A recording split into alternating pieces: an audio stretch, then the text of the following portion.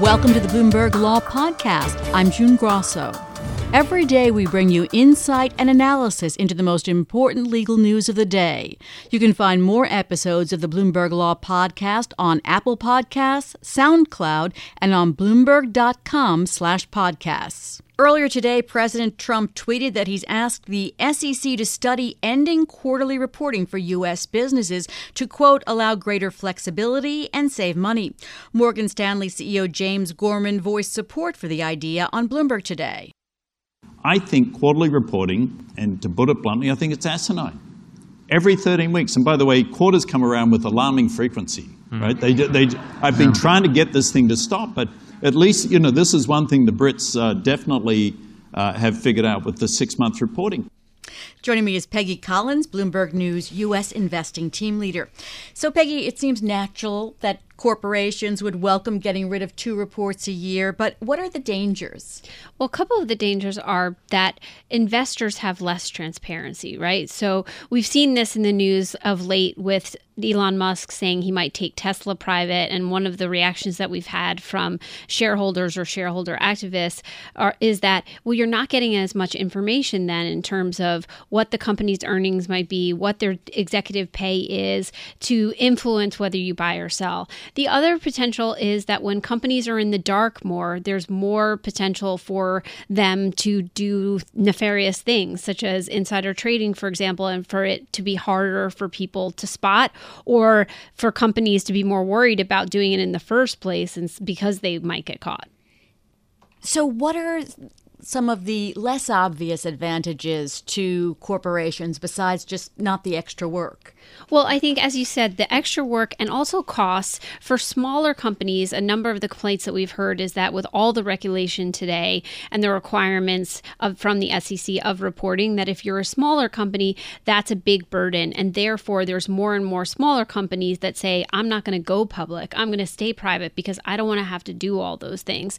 So that's one of the things. I think another point is that we've talked to some people today who said it could make financial analysts more popular or valuable because they are supposed to be talking to companies regularly. And so if the public has information on a less frequent basis, the financial analysts who put out reports could become more important. So, Peggy, this was released by the White House to clarify President Trump's tweet. It says, the president is interested in examining this issue on whether short-term earnings reporting requirements for public companies reduce incentives for them to engage in long-term investing in the United States. A part of the administration's ongoing regulatory reform efforts. So put in that context, does that give you more insight into what he's looking for? So that's something definitely that I've been hearing over the last few years, covering a variety of investors and family offices that invest in companies in the U.S. that aren't public, a lot of family-owned businesses across the country. And one of the things that we've heard repeatedly is that companies are saying, you know what, if we're under this pressure every quarter to hit certain numbers in order for our shareholders and the stock price to be in the limelight in a good way, that prevents us from sometimes putting money into research and development efforts that would actually benefit the company over the longer term. So I'm not going to go public. I'm going to take some private investment money so that way I can spend some more money in the shorter term on the long-term value of building another plant or doing some research on technology, for example. The SEC has been reticent to make changes. Where does it stand? Well, the Trump tweet this morning was surprising for a lot of us, including me. And so people have asked, how quickly could they do something like this? My opinion is not very fast. Most regulatory items, and certainly something that would be such a sea change like this one, take a long time to go through. There's a lot of public comments and studies, and this might have to go through Congress. So I think it would take a while to happen. The SEC also has a lot on its plate between Elon Musk and Tesla and all sorts of things. The SEC is always busy, but would it be likely to initiate this kind of a fundamental change? I think it's possible. We've seen this happen in other places around the world. You played that clip from James Gorman, and essentially what happened in the UK of late in the last decade or so is that they switched to a more 6-month model of reporting. There's mixed results on what that has actually mean. In some cases, companies have actually continued to put out the same types of information on a more regular basis than 6 months anyway.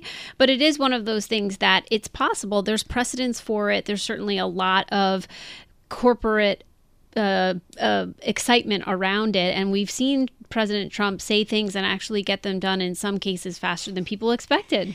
And with less and less regulations, who knows what'll happen? So we have about a minute here.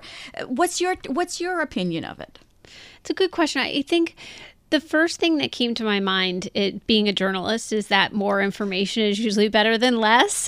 So I think, I was a personal finance reporter for many years here at Bloomberg before leading our investing coverage. And that was the first thing that came to my mind, that I usually defer to the fact that if you have more information and shareholders have more information on what a company is doing, that it keeps them more accountable, but it also helps you make a more informed decision on whether to buy or sell.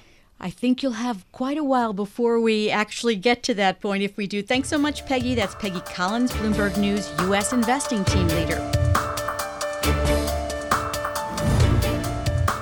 At a cabinet meeting yesterday, President Trump addressed the continuing fight against opioid addiction in the U.S., asking Attorney General Jeff Sessions to take legal action.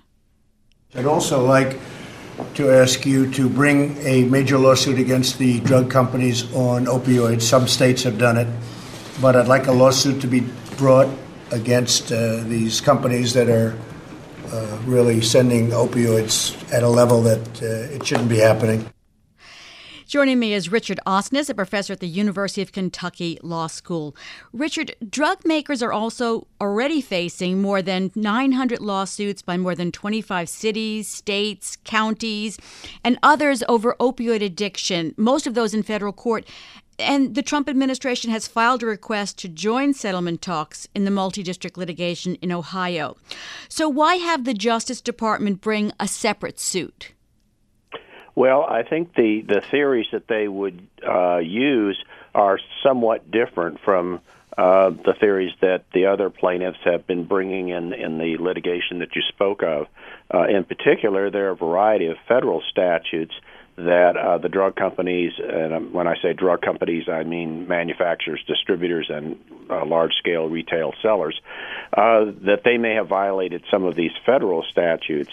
And indeed, the federal government has brought suits against most of these pharmaceutical companies and has either won or has reached settlements that were very favorable to them. So I'm guessing that they don't want to get caught up in a settlement process, a global settlement process, which is what would come out of the multi-district litigation. So if there's a global settlement process going on in the multi-district litigation, and then there's a separate federal lawsuit, would that affect the settlement process? Well, not directly. Of course, realistically, there's only so much money the drug companies have. So to the extent that they pay some of that to the federal government, there'll be less left for the other plaintiffs, assuming that there is a settlement. Now, what about criminal proceedings by the Justice Department? Well, that's a very real possibility because many of these federal statutes I spoke of are criminal as well as civil, and therefore there's the prospect of some pretty substantial criminal liability, even jail time theoretically. Although, of course, you can't put a corporation in jail, but you can put their officers in jail, and that almost happened about 10 years ago with Purdue Pharma and OxyContin. They were charged with mislabeling, which in that case meant that their sales reps were telling doctors that, making statements to doctors that were contradictory to what the labeling on the product approved by the FDA said. And they were ultimately fined about $600 million, and there was serious talk about sending some of the top executives to jail, and instead they were fined very substantial amounts of money as well. on these criminal charges. What do you see, and what has history shown us about the effectiveness of litigation as a tactic to fight drug abuse? Well, I don't think the track record is very good, at least not so far. Of course, the only things we have to compare this with is the tobacco litigation of some 20 years ago. And that certainly resulted in a very large settlement that went to the states, but I'm not sure people gave up smoking. And indeed, it was almost a devil's bargain, because now the states, at least, that were parties to that settlement, had a strong incentive not to put the tobacco companies out of business, because that would kill the goose that was laying the golden egg. As far as the present litigation is concerned, I'm skeptical that it will have much of an effect. It might, of course. Drug companies might change their conduct in response to the prospect of even more damage awards. But in the past, they've pretty much just taken it as a cost of doing business and moved on. Even that very substantial fine that I spoke of earlier, $600 million, Purdue just blew it off. They paid the money, and they went back to pretty much doing what they'd been doing before.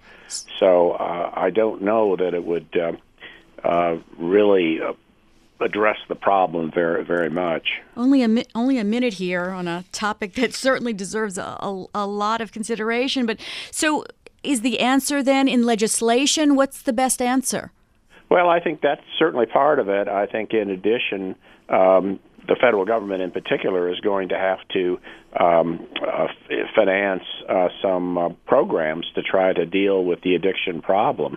You've got perhaps as many as 2 million people who are addicted, and they're going to stay addicted, perhaps for the rest of their lives. And so you can't just leave them out there. You have to do something to help them, and there isn't much available at the present time. Yeah, and, of course, giving the states a lot of money doesn't mean they're going to spend it on these kinds of programs. It's a really serious problem. Almost 72,000 Americans died from opioid overdoses last year alone. Thanks so much for joining us in this conversation, Richard. That's Richard Osnes, professor at the University of Kentucky Law School. Thanks for listening to the Bloomberg Law Podcast. You can subscribe and listen to the show on Apple Podcasts, SoundCloud, and on Bloomberg.com/podcast. I'm June Grosso. This is Bloomberg.